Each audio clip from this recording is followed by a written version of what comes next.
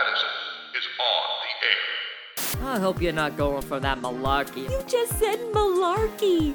So was it like an old person's word even in the 1940s? What did the DA call me? An irresponsible, wild-eyed lady of the night. I'd use that as my profile status. Oh, there were no long, empty evenings for her. Not like some people have. Got it.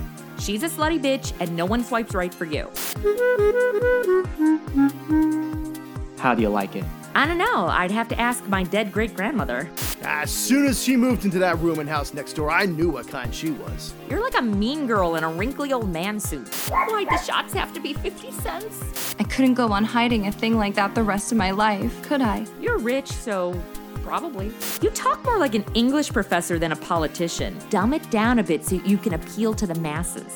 Visit our website at madisonontheair.com or find us pretty much any place podcasts can be found.